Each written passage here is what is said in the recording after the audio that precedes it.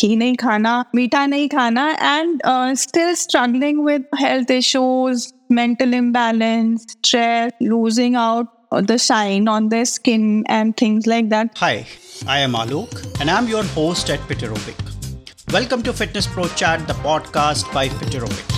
Welcome to Fitness Pro Chat by Fiterobic. If you're looking to improve your health and well-being to lead a healthy, fit, and fulfilling life, whether you're an amateur or a professional athlete, this podcast is for you. Chitta Vritti Nirodha, which means yoga is the settled state of the mind.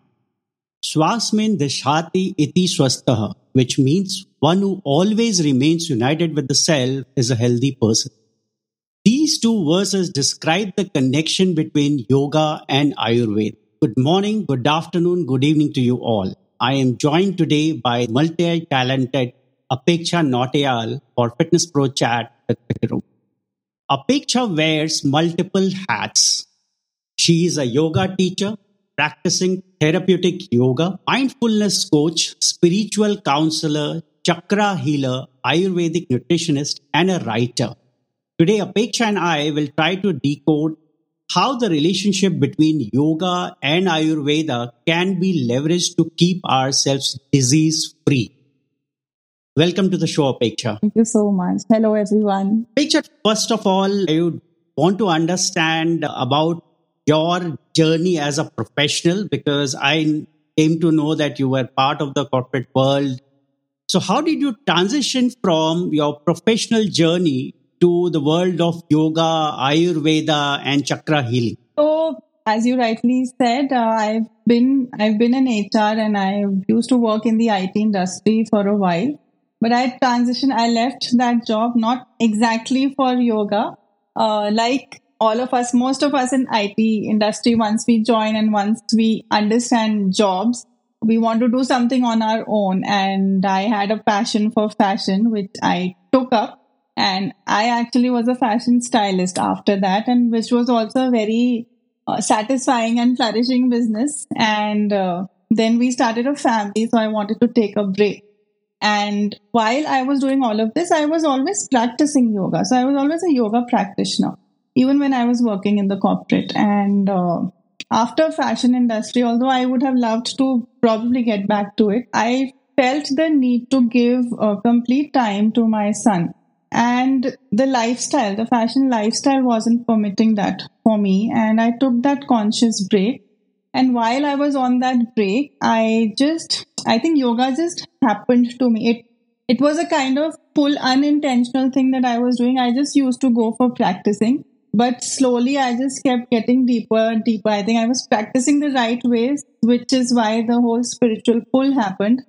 And while my son was small, then I started getting more involved into yoga and I did my teacher's training courses. And that is when I felt that this is a path that I would like to pursue more. Having said that, I think I was 100% destined to do it because one, I am genetically Himalayan.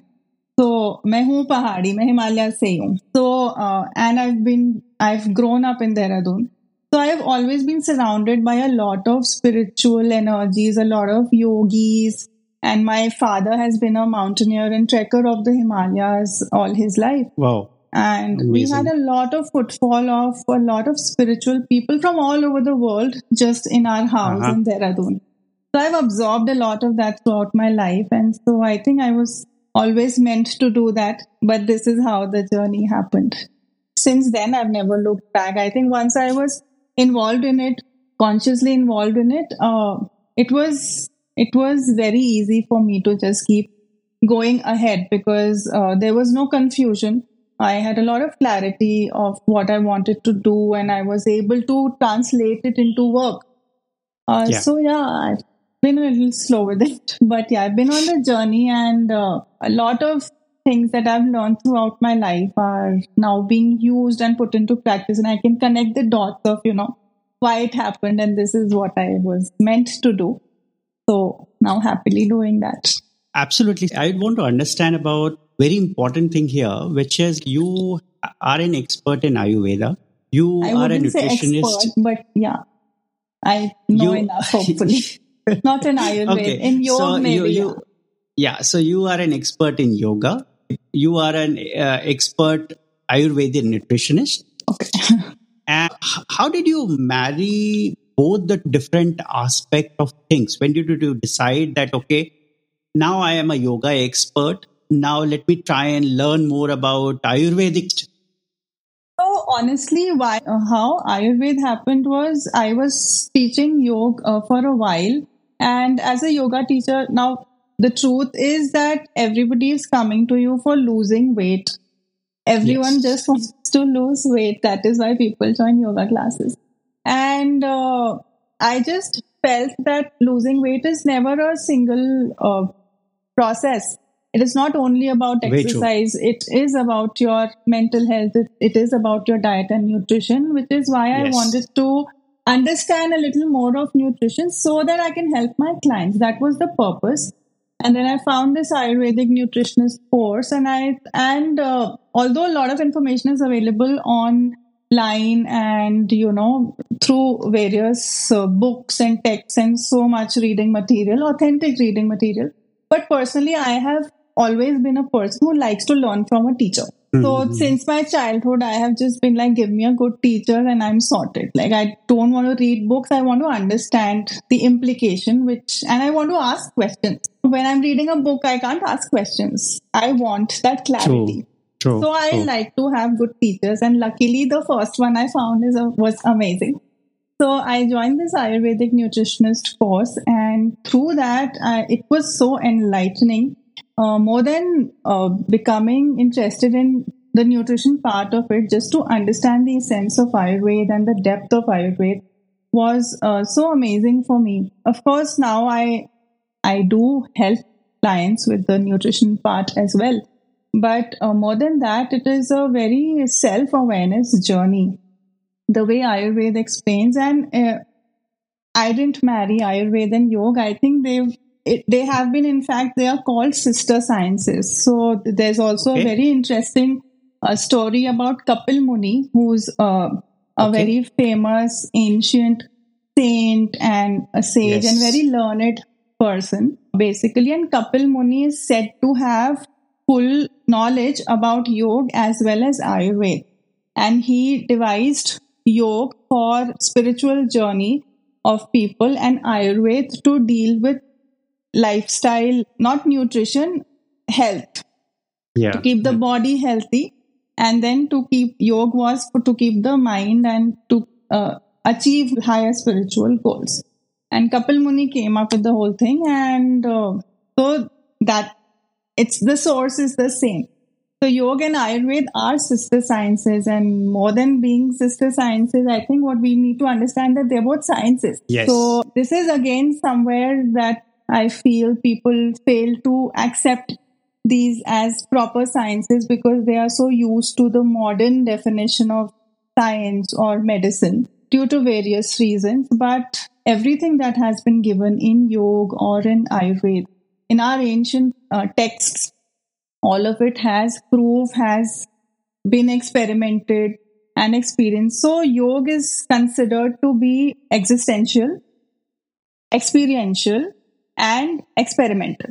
So all these three E's, which basically today what we are seeing in society is only a proof of it. Now, when we say yoga is existential, or even Ayurveda for that matter, it just basically, it has been there for thousands of years, and till today it is relevant. If you see science, they've gone through so many changes. Everything that was true, say 20 years back, may not be true today. But that's true when it comes to yoga and Ayurveda, which is why they are existential sciences. That no matter what the time is, no matter who you are applying it to, it will hold true. And you have to experience it. Second thing is experiential. Yes. It is all experiential. You have to experience it. And every person's experience might be different, which is why people fail to see it as a science. But both these things are so customized. Ayurveda especially is so unique and so customized that there is no one size fits all. So if there is someone who comes with a cough to an Ayurveda doctor, two people come with the same kind of symptoms, they will never get the same kind of medicines. because both the body types are different. Your doshas are different. Your prakriti is different. So you cannot give the same medicine because it won't act in the same way because you are different people, physically different, mentally different. So I feel that is one part that is missing from medical science also, I would say, because it's like sir dard ho raha hai, Disprin do. It's the same medicine for everyone. Very true. But they are treating the symptoms. Ayurveda, even yoga, whatever we are trying to do in both the cases, we are looking at the causes of the disturbances. And when you deal with the causes, that's when you find a permanent solution. You restrict the disease from happening. So, that I didn't marry them. They were already sisters. Right, that's brilliantly put together. And so that helps me to ask you another question, because you talked about dosha or prakriti are different in different individuals, and each of them require different treatments. And obviously, Ayurveda has different approach to each of them. So how exactly you are able to create a holistic approach for your client using Ayurveda and yoga together? So honestly, yoga is not a medicinal science, right? Yeah. But we are using yoga for therapy. So yoga was never designed. The purpose of yoga was never to treat diseases. It wasn't. The purpose of yoga was always to achieve higher spiritual goals. Yoga purpose is union, and union with the higher self, right? Absolutely, yes. That is not the purpose that people are practicing yoga for today, in today's life. True. Having said that, I do not say that it is wrong to practice yoga for only physical benefit. Feel free. Yoga is there for everything. If your purpose is only physical benefit, please go ahead and practice yoga like that. Having said that, if you're practicing it correctly, because the way yoga is designed, it is to align your body. When you align your body and your physical body is in the correct alignment, your pranic energy will flow in the correct alignment. When that happens, that will trigger spirituality in you. There is no escape. Yeah. So whether you like it or not, if you're practicing correctly, it will eventually happen in its own way and in its own time. You don't have to push it. I don't push any of my clients, but you see that change in your thought process, in your lifestyle, and it happens through physical. It can happen through physical. And even if you see the yoga, the Ashtanga yoga, all the angas, meditation and mindfulness, all these come much later. Uske pehle aapne asan, pranayam karna hi hai, because that's the process. You start with the physical because the physical is the most gross. That is what you can see, you can feel, you can touch, and that is what you can first easily control. When you start to get that into alignment, other things happen on their own step by step. Absolutely, yes.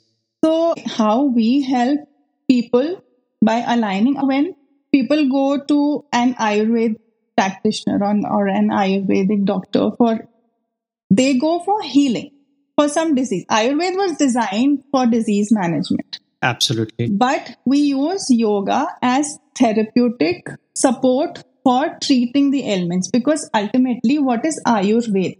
Ayu is life, Ved is knowledge. So it is the knowledge of life. Ayurveda is trying to tell you how to live a good, healthy life. Of course, there is disease management in it, but for a healthy life, you include yoga.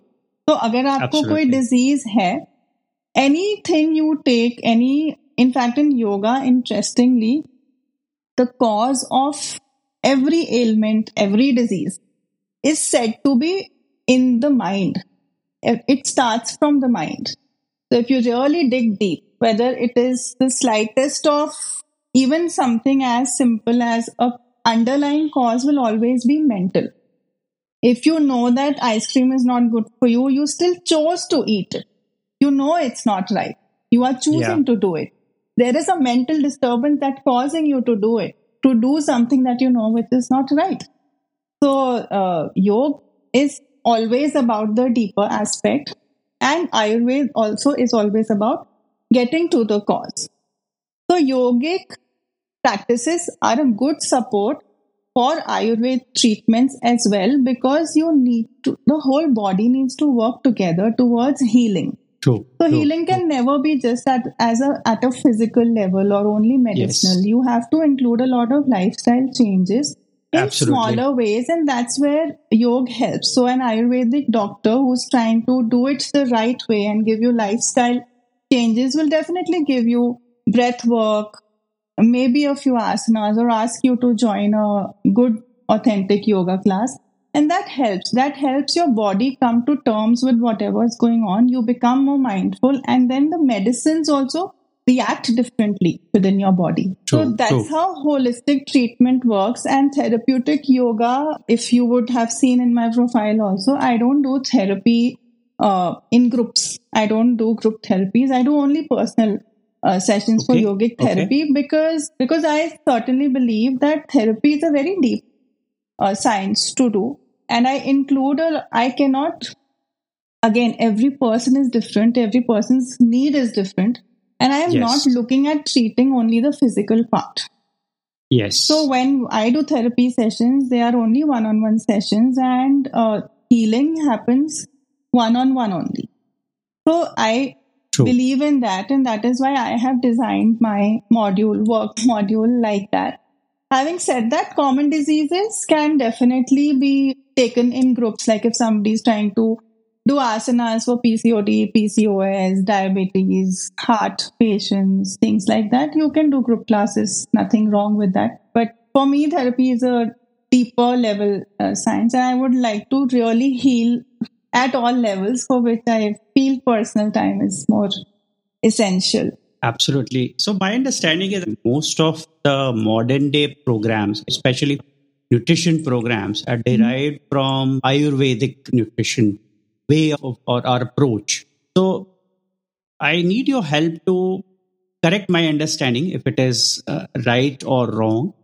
Second, I would also want to understand more on how exactly the approach is different in modern nutrition programs versus Ayurvedic nutrition programs. I would say yes and no to your question first, both. That Okay. to some extent, yes, they are derived from basics of Ayurvedic nutrition.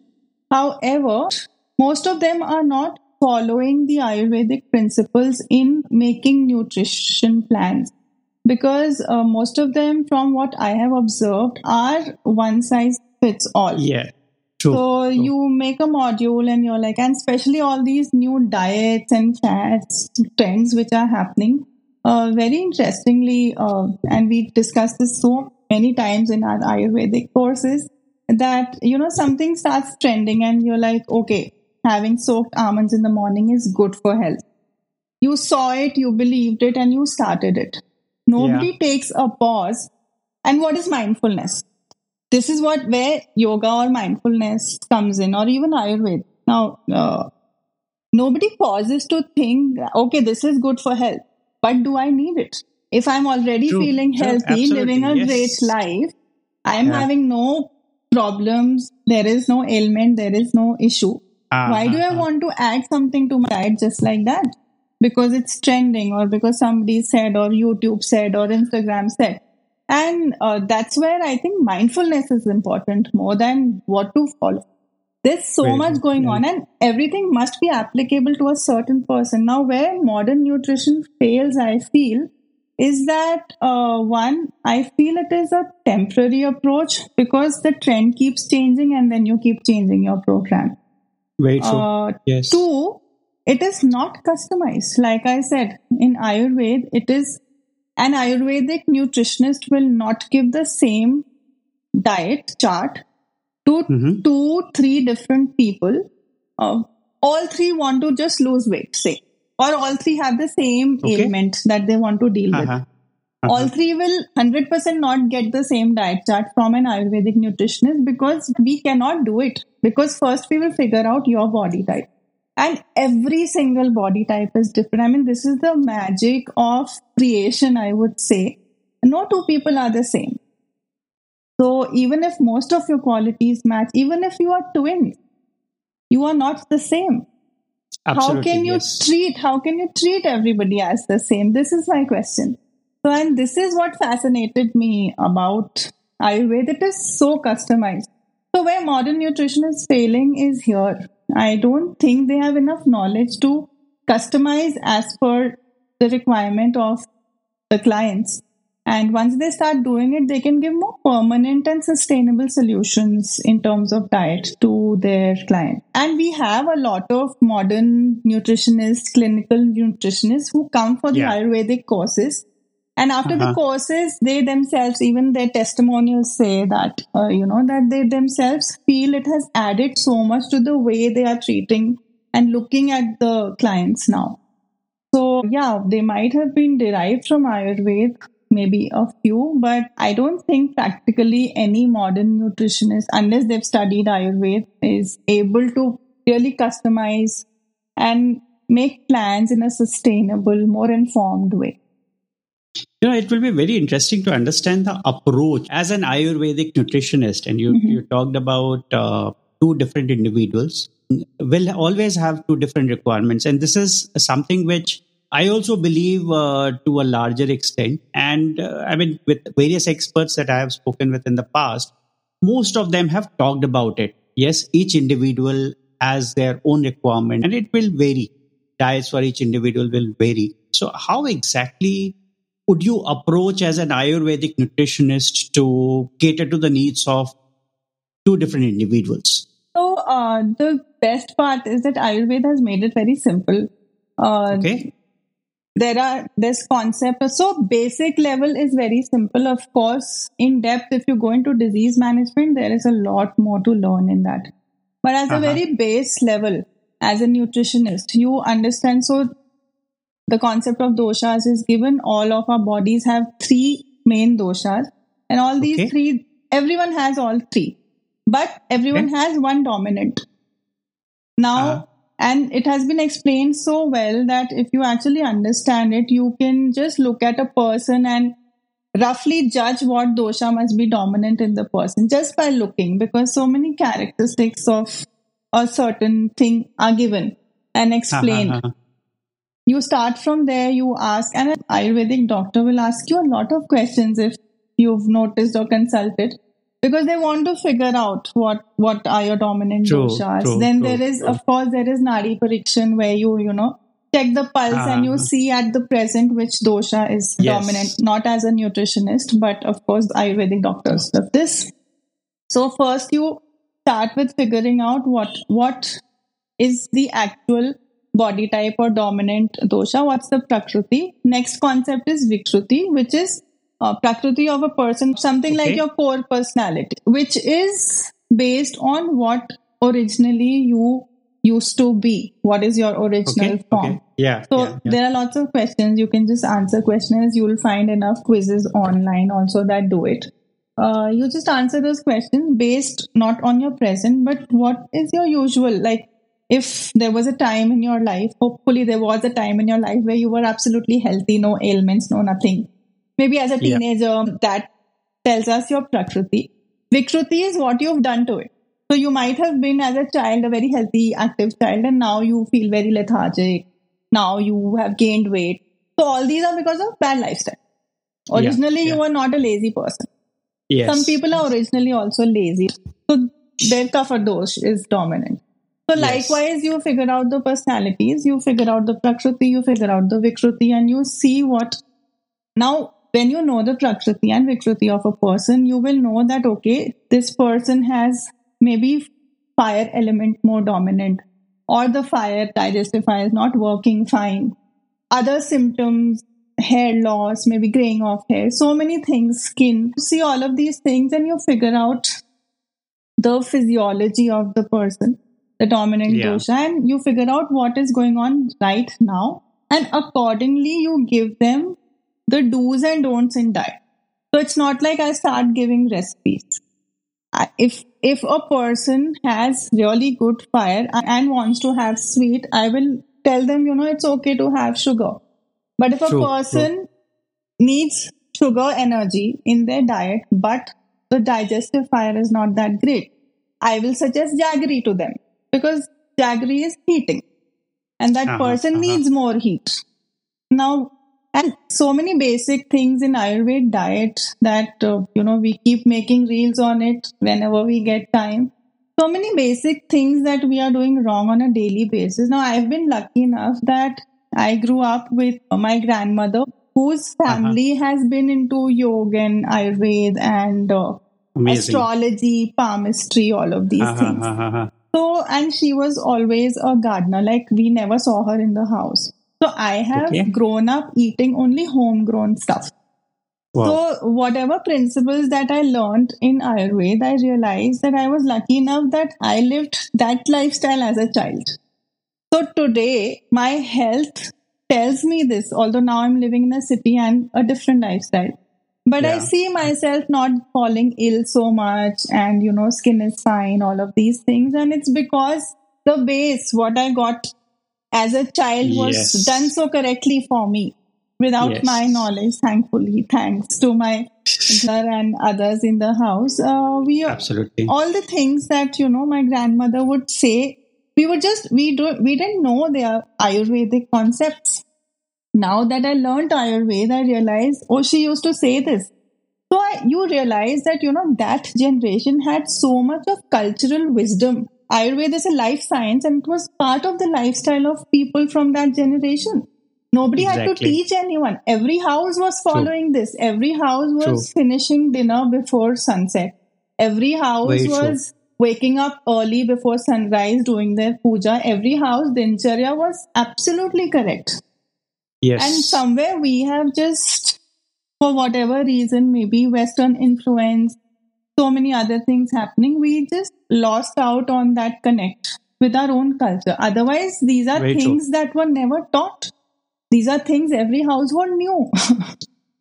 So I hope Oh, we see you're that time again. I hope we are able to give enough for people to just switch back and reconnect to our culture, because there's so much wisdom in it. And very like I true. Very said, it's true. existential. It will always be applicable. It will never go out of Yes. fashion or out of trend. Brilliantly put together, explained a lot, especially in terms of our culture, because yes, I feel we are somehow culturally deprived right now, moving or losing touch with our ancient culture Also of because we've say, migrated a lot. very true. That could also be the reason, because obviously there are a lot of modernity that has crept in. Our lifestyles have So if you changed. go back to the villages, you'll find that they are still practicing all of these things. Very true. Actually, Yes. knowledge wise, they have more knowledge than us in terms of diet Yes. and healthy lifestyle. True, true. And each of this, even in modern nutrition science, most of the things that are prescribed are very much picked up from what we used to do or what people in villages eat, right? I mean, Right. we today we are talking about millets, and we are even celebrating International Year of Millet and all of that. Yeah. The government has to promote it. Millet has been the staple diet for everyone in India since Everyone. many Everyone. ages, Yes. right?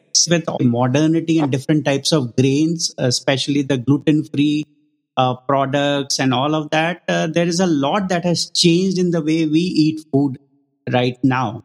So, with that, I have another question for you, which is on food. And when we talk about food, so obviously Ayurveda looks at food in a different way. I would say, when I say different, it more from the medicinal and the nutritional aspect of curing diseases. So how you bring out some of the key food items which Ayurveda considers that every human being should consume almost on a daily basis? Staples, you're saying. Yeah, So, one small correction. sure. Ayurveda does not look at food as medicinal. Ayurveda Okay, does two things. So, sure. I cannot tell you the shloka, but I know the meaning. So let's go with that. Yeah. Ayurveda teaches you two things. Okay. One, a person who is healthy, how to eat the right things and stay healthy, maintain your health. Yes. A person who is unhealthy, how to treat the diseases and make them healthy. Yeah. These two things, right? So, treatment of diseases is one part of Ayurveda. Otherwise, like I said, Ayurveda, the knowledge of life, Life. how to live a correct if you follow Ayurvedic principles, basically, you will not need a doctor. That is the purpose of Ayurveda. But if you Amazing. fall ill, then of course there is the whole medicinal sciences. They are in fact much deeper than modern medicine, if I may add. All right, so let's come to how Ayurveda looks at food. First of all, very basic thing that's going so wrong with people these days, they are not enjoying food. They are stressing so much over food that the stress is impacting their gut.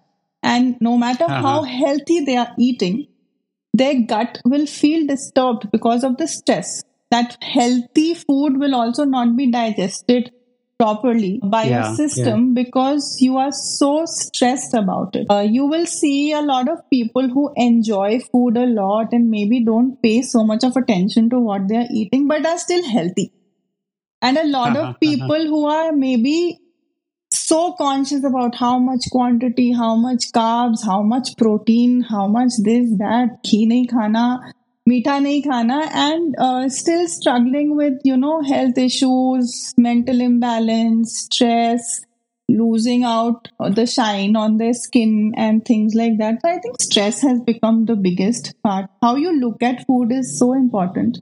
And Ayurveda not only talks about the food ingredients, but the emotion that goes into the food while cooking it. Not only that, Ayurveda goes as deep as when the seed was planted. When the seed was planted of that food item, with what emotion it got planted, what nourishment that tree got, and that tree gave you a certain fruit. Yes. So it is not just about kitne pesticides gaye. It is about what emotion you're putting it, because you are eating that emotion. It is going inside you. True. So how you are cooking the food is important. Where you are getting your food from is important. So many things. That's why I said it is so deep and so fascinating. If people actually get to just are triggered in the right way, it will increase their curiosity on its own, because it's so beautifully explained and so much in depth, and you understand everything in that much of depth, not just food, yourself, your body. And it's more about self-awareness than anything else. Once you understand food, basically Ayurveda says everything is made out of 5 elements, which is true, right? Everything is made of 5 elements, the Panchadhatus. Yes. And in different proportions. What you're trying to do is understand, okay, my body, 5 elements, which element is more, which element is less, and what I have to do. Similarly, you see food also like that. You don't see it as carbs and protein and how much. So Ayurveda says for a healthy body and a healthy life, all rasas should be included in your diet. So you should have salt, you should have sugar, you should have little bit of bitterness, you should have astringent. All tastes, all these rasas should be a part of your diet, of your daily diet. But in what proportion is what you understand your body, and you see which is required more for your body, which is required less. But you include everything. And you make your gut so strong that by chance, for whatever reason, now that the lifestyle is such that you're traveling or you need to eat out, even if there are not ideal choices. And if you talk about ideal, it's very difficult to get ideal today. Because then ideal means I grow my own food, and then the moment I want to make sabzi, I take it from my garden. So that is not possible for everyone today. So next best thing, you eat local, you eat pesticide free, you try to promote local farmers and local vendors and things like that. So everything is possible. All of it is covered in Ayurveda. Important food items. Now, like I said, people are so stressed about food and so busy following new trends all the time. But certain things, Ayurveda definitely, I would say, lives by. One is ghee. Ghee is the most important healthy fat that is required in certain quantity in everyone's diet. And cow's ghee has been considered as Amrit in Ayurveda because they use it for so many therapies, for so many medicinal treatments. So, to have ghee in your diet is very important. One, it is a very healthy fat, and healthy fat is required. One, for your bones to be well lubricated. So, all these people who have a lot of joint issues, bones mein dard, all of these things, it happens because of lack of lubrication. And ghee solves that to a great extent. Okay. Second, ghee is very important for your gut health. It's a very important ingredient for keeping a healthy gut because it is the healthy fat which you need in your body. Also, most part of our brain is made of fat. I don't know how many people know that. Yes, but fat is required. Now, besides other benefits like luster on your skin, lubrication basically not just for your bones, even to have a healthy skin and basically have healthy lubricated body, ghee is the best option for healthy fat. Again, the problem is that ghee should be cow's ghee and that cow should not be artificially inseminated. So you're going to have to find out the correct source and then consume that ghee. Included in diet, again, ghee is far better for health than any other saturated oils. So preferably, if you can include ghee more and oils less, that also helps because ghee is absorbed by the body the best. Ghee is one thing that Ayurveda definitely swears by. Like I said, you will also notice that people who start going on absolutely fat-free diets, their mental processing becomes slow. They will start to become dull. They will start to become a little lost and disoriented because your brain, most part of your brain is made of fat. You need fat for a good functional brain, also carbs. So when you go on a carbs-free, fat-free diet, your brain is not getting nutrition. You're not supplying enough to your brain and it will start having impact on your body and therefore impact on other functions. So even your skin will start becoming dull. You'll look more weak than thin. So we must look at all these things when we try to follow these trends, especially things like keto and weight loss. Not just weight loss, with anything else, I think today's problem is time. People want everything so fast. Yes. They want everything fast. You took 10 years to gain 10 kgs of weight, but you want to lose it in like 1 month. You can't, logically it makes no sense. You can lose it in 1 month and then you'll gain it in another 2 months.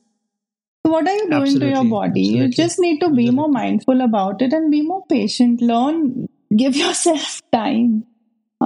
Mindfulness is also mostly about that. People are not giving time. Okay. And the concept of mindfulness today, even modern nutrition programs also talk about it. So it would be good to understand how exactly, as an Ayurvedic nutritionist, you view mindfulness. Ayurveda, the whole science is based on mindfulness because it's only about understanding your body and becoming mindful about what you eat. So what is being mindful basically? Mindful is not just, it's not about sitting in meditation and, think that is not mindfulness. That is a technique to become mindful. But being mindful is you are just aware of why you are doing what you are doing. There is intent behind whatever you are doing. You are not moving in a compulsive cycle. Okay. You are mindful. You know why. If I'm having water, I'm not having water because somebody told me that I should have 5 glasses of water in a day. Exactly. I should have water. What does Ayurveda say about water? Ayurveda is very clear and very simple. Have water when you are thirsty. Your body will ask for it. True. Don't have water because somebody told you 5 bottles of water a day. Your body might not need it. If your body is not asking for it, you understand how to listen to your body. That is what mindfulness is. So when I am thirsty, I will have water. But if I'm not thirsty, no matter how many people tell me having water, and this is a personal experience. As a kid also, I had very, very less water. And even as I grew up, I worked in corporates. We used to have all these BMI camps and this and that assessment. So, they would just assess and they would just tell me that, oh, your skin is very nice, your water intake must be good. And I told them, no, I Mm-hmm. hardly have water. In fact, it's very, very less. And that time I didn't understand Ayurveda and I didn't know about it. They would just really literally force me that that's not right. You must have water. And I used to think that, when I have water, when I'm not thirsty, I actually Mm-hmm. used to feel uneasy and bloated just by water.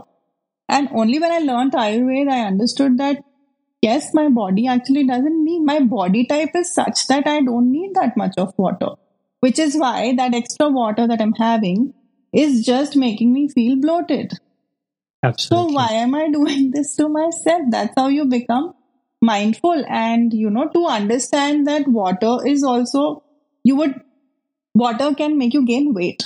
Water can actually make you Yes. gain weight because Yes. everything that goes inside you has to go through the process of digestion. Water भी digest करना है आपकी body को. आप Exactly. Extra डाल Exactly. रहे हो, आप कोई भी चीज अपनी रिक्वायरमेंट से एक्स्ट्रा ले रहे हो तो it will create problem for It you. will create So why problems. are you doing this? As an athlete, somebody might need that much of hydration. True. You may not. You are sitting in an AC office all day long. You Absolutely. don't feel thirsty. Yes. So don't True. have water. Yeah. No, very, very rightly said. And we talked about mindfulness. We talked about certain food items, and specifically now that we are in this busy world where we do not have time. So, how do we actually integrate mindfulness with our busy lives? We become mindful about our busy lives. That's where it starts. The biggest misconception about this whole mindfulness is that people just assume it is about taking out 1 hour, sitting for meditation, and everybody's not cut out for it. Yeah. How we include, like, how can a yoga practice make you more mindful? For that 1 hour, even if you are doing physical practice, if you've been to a yoga class yourself, we practice being mindful on the mat. So if you are Okay. practicing a posture, you pay attention to how your breath is flowing. You pay attention to what is happening with your body. We ask you to, clench certain muscles, release, feel your breath, feel what is happening. So these are small things that are naturally making you mindful. Now you do this, so you are attending a yoga class for 1 hour every day. And for that 1 hour, we keep prompting you and we tell you how to, pay more attention to your mat. The way your True. body is on the mat, you let your mind also be on the mat. If your mind wanders here and there, you bring your thoughts back to your body. That's all. Observe your body and just feel what is happening. That is the simplest way. Now you do this day on day, every day in a yoga class. What happens in your brain? Your brain is wired in such a way. Now, brain is also a muscle. When you are being mindful during a yoga class, say for 1 hour every day, a certain amount of activity is happening in your brain. Yes. There are some signals passing here and there. The muscles of your brain are working in a certain way. Exactly how it happens in asanas. Physically, if you keep practicing one thing, it becomes a muscle memory. Absolutely. Same thing happens with your brain.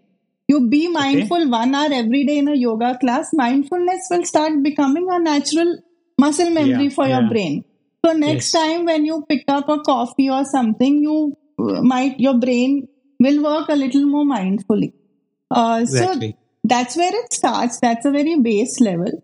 And from there, through whatever we are telling you, talking about, you basically, trigger people in the right direction. And once they get that direction, they will mindfully seek more.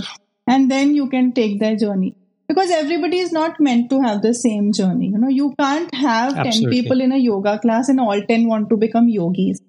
All 10 don't want to become yogis. So our job is to enhance their life in whatever way. If you want to eventually go to the Himalayas, become a yogi, we'll help you with that.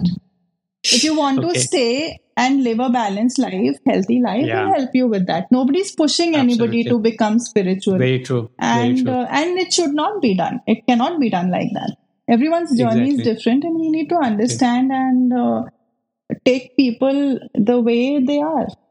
and help them just enhance their experience of life, whatever they might want to experience. So, picking up from this question itself, where we talked about mindfulness and yoga, and today yoga is primarily viewed as an exercise. Majority of the people are involved in yoga who are trying to do certain poses which they would have mastered over the years. So it becomes very difficult for someone who is not a yoga practitioner to even try and think about doing yoga, because the kind of mindset that has come into most people is yoga is only for flexible bodies, which may not be true. Postures which we put Absolutely. on our posts. Absolutely. So I want to understand from you, is yoga only for flexible bodies? And if not, what exactly people should try and do? So, to the contrary, yoga is for everybody. Very good. There is something in yoga which will be there for you. If you are an aged person who maybe Yes. cannot even sit on the ground, doesn't Yeah. mean you can't practice yoga. We will make you do pranayams, Exactly. maybe we Exactly. will make you do mudras. There is something for everyone, and it's a journey, it's a slow process. Having said that, trust me when I say this, human body is the most dynamic body. Human mind True. is the most dynamic mind out of all of the creatures, Yes. because we have a conscious and we are aware to up to that level. And the human mind or body can achieve anything, which is why you see so many complicated postures, because you will see it is almost inhuman to do that. But people are Yeah. doing that because if the mind and the body have understood how to work together, you can achieve anything, honestly. And yoga can help you do that. Is that the purpose of yoga? No. But I don't see any harm in people practicing yoga only for physical benefits or for mental peace or for spiritual growth, anything. Whatever is your purpose, you find a practice that is suitable to that purpose and you practice. Whether that pulls you in a direction where you are supposed to go towards spirituality, because ultimate goal of yoga is spiritual. It is not about the Spiritual, yeah. physical. Why we start with the physical is because this is what we have. Through this, we are supposed to achieve. Like my master from whom I have learned a lot, spiritual master, he always says he gives a very good hardcore physical practice, and his thing is very clear that, even if you are looking for spirituality and everything, if your body is not ready to go to the Himalayas, तुम पहुंचते पहुंचते ही फेंट हो गए तो आगे कहाँ मिलोगे भगवान से. Exactly. So we start with physical because this is the gross level, and again there's a concept of panchakoshas. This is our outermost kosha, and we go layer by layer inwards deeper till we reach the core. But if the outermost layer is so disturbed, now I say that I want to do meditation. Why do we start with asanas and not directly with meditation? Because for meditation, I am required to sit in a certain posture very comfortably for 1 hour. If my body is not ready for it, if I have not trained my body to be stable in one posture for an hour, how will I meditate? If I'm sitting and there is discomfort in my knee, my back is paining, my mind will go to the pain. How will I focus on being mindful or, meditative? So there is a reason why everything is working together, and there is a reason why we start with the physical, and it's absolutely normal. So in a proper yogic practice, you first start with cleansing activities. Why? Because again, the physical is also about letting the pranic energy flow properly. And today we are living in these times. If you see Patanjali Yoga Sutras don't talk about any Shuddhi Kriyas. Why? Because at that point, people didn't need Shuddhi Kriyas. They were having good food, they were breathing good air. Their body did not have impurity. True. And then Hatha Yoga came, and then Shuddhi Kriyas also were introduced. Why? That's the history of yoga. That's how it went forward. There are more Shuddhi Kriyas required now in today's date, because on a daily basis, you're inhaling so much of pollution that there are impurities in your body. So if you don't clear them, how will the pranic energy flow? You've got a lot of blockages inside. So there is Absolutely. a very simple logic towards how whatever we are practicing in yoga or in Ayurveda, and to understand that is becoming mindful. To understand why you're doing what you're doing, and then do it mindfully and with intent. So the moment you add intention to any practice, you will be able to manifest the benefits much better. So, would you also be able to share a couple of inspiring stories for all of us to learn more about Ayurveda and yoga? Inspiring stories. I am myself most inspired by. So I'll just say what keeps me attached to yoga. Ayurveda fascinated me, and I'm like, I hope I'm able to learn more and more. Yoga, I feel, I think the biggest pull that I found in yoga was that there is always something more to learn. The learning Okay. doesn't stop. So, agar aap, Uh-huh. if you see the text or so many places it's mentioned, there are 84 lakh asanas, apparently. Yeah. Yes. So it could take a whole lifetime and you may still not know all the asanas. So there is always something more. And this used to happen in True. our class also. You know, you've achieved a posture and then suddenly your master will be like, Acha, ho gaya, now do it like this. Same posture. And we'll be like, oh no.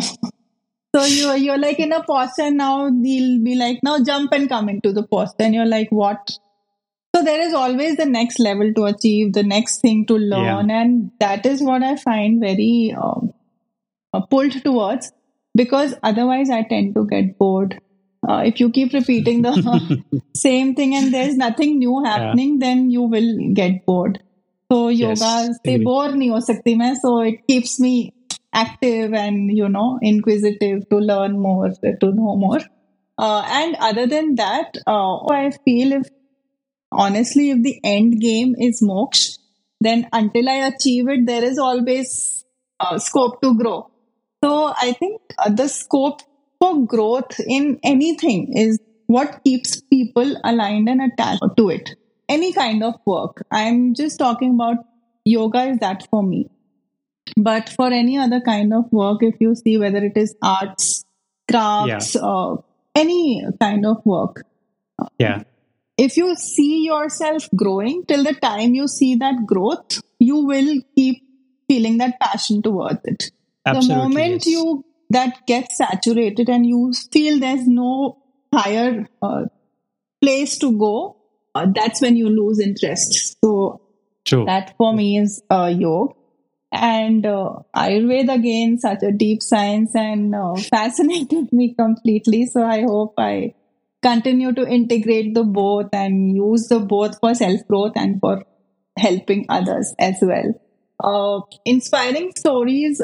I think for me, I derive my inspiration from smaller things more than any bigger stories. Okay. So if, a student just coming back and saying that, I feel more grounded, or I feel so happy after the class. Even if I'm stressed, I know that after the class I'll feel good.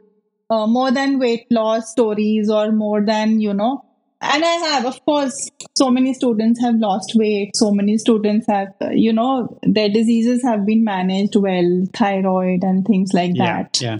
Blood reports have come better, all of those things. But I derive my inspiration from the other things when they say that they feel more peaceful, or they've learned something new and it is impacting their life, the way they live.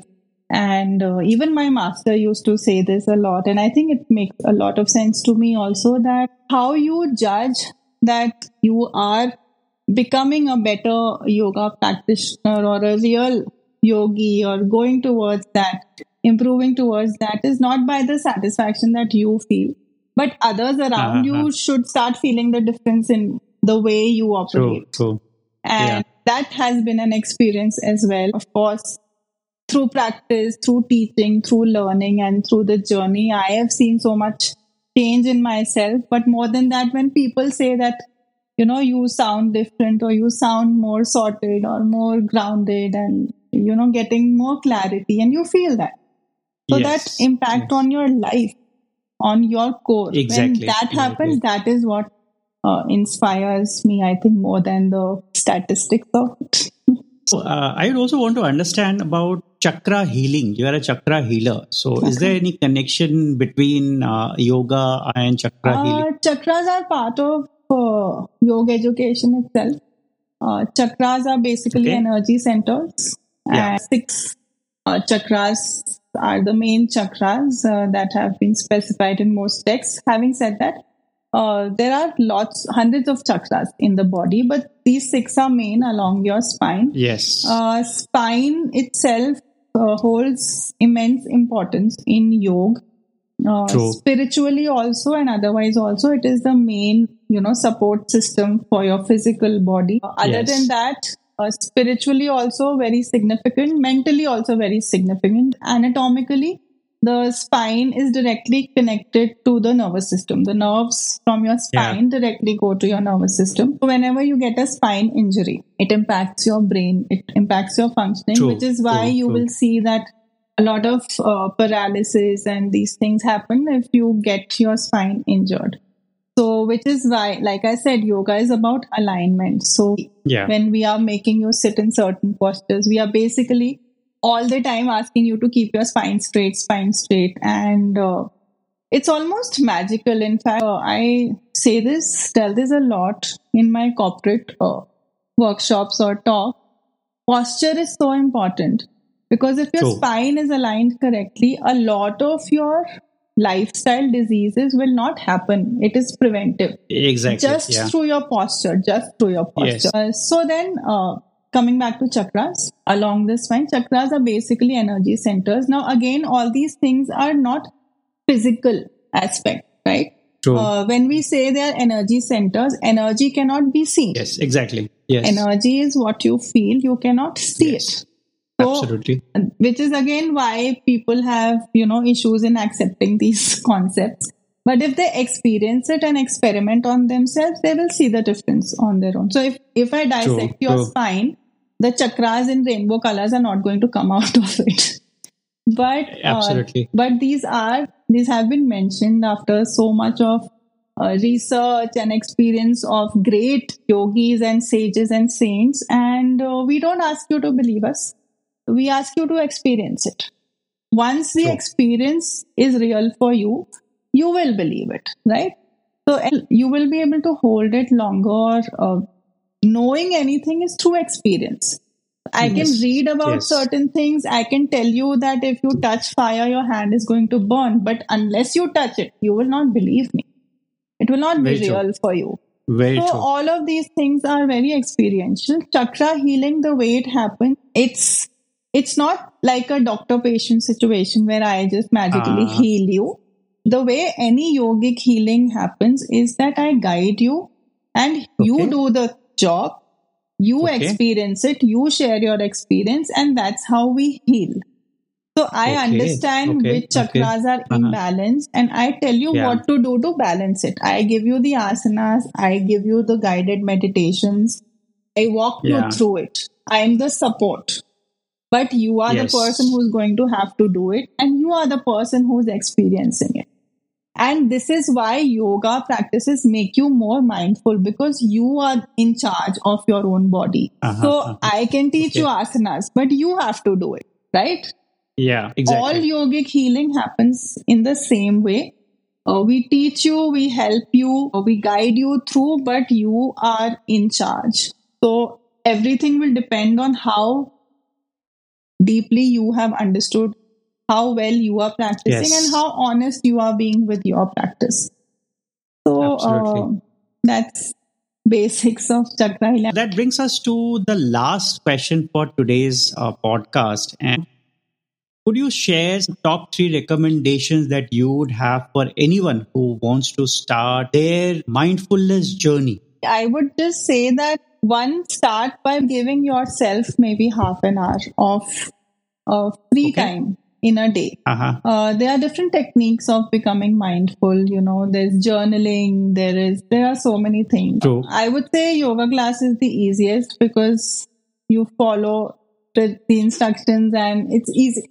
Physical is the easiest to conquer.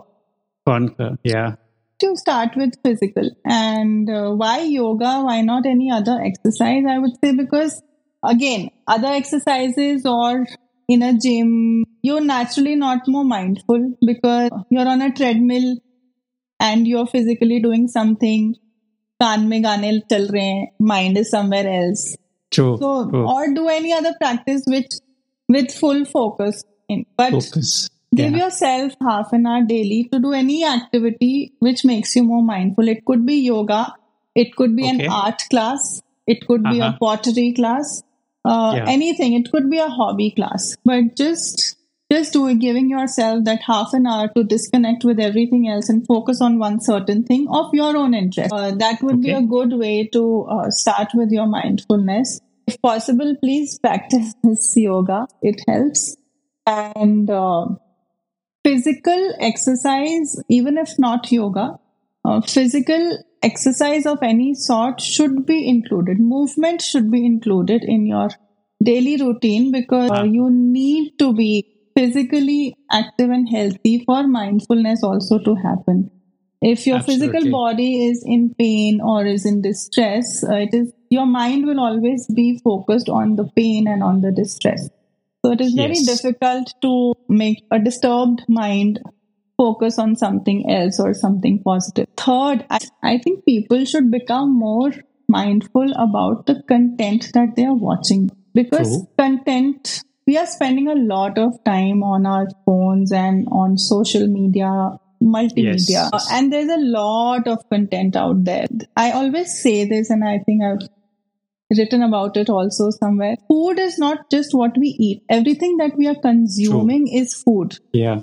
So even the content which we are watching, we are consuming it. Our brain is consuming it. We are processing it. And all Yes. of these things have a very, very deep impact on our life. Yes. So just becoming more mindful. And this is how algorithms work also. You watch one funny True. thing or one silly thing on your any app, Absolutely. Instagram ya kuch bhi, and you get so many pop-up with the same kind of content. Of similar nature, yes. So if you really want to become mindful, watch some 1-2 दिन mindful वाली चीजें watch कर लो, फिर अपने आप trigger होगा. Let the algorithm do its job. But be very mindful of the things you are watching. You know, lots of people have this habit of watching TV before going to bed. Yeah. And watching aggressive content. And it further disturbs your mind. You will not sleep well that night.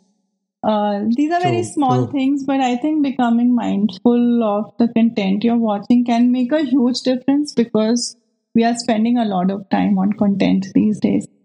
So make sure you watch positive content that will start making you more mindful, hopefully. So yeah, these would be top. Thank you so much, Apeksha. It's a brilliant speaking with you, and you answered all the questions with so much of patience and depth. I really appreciate this, and thank you so much for joining us today. Thank you. It was a great experience. Hope to get to share more of positive content that people can mindfully watch. That's a wrap. Thank you for listening to Fitness Pro Chat by Fiterobic. We hope you had key takeaways from today's episode and learned something new. Don't forget to download and subscribe so you don't miss the next episode. And leave us a rating and review on your favorite platform. In the meantime, reach out to us on Instagram at Fiterobic or through our website, fiterobic.com. And remember, failures will only make you strong and better learned. Take care, stay healthy, and live a fulfilling life with Fiterobic.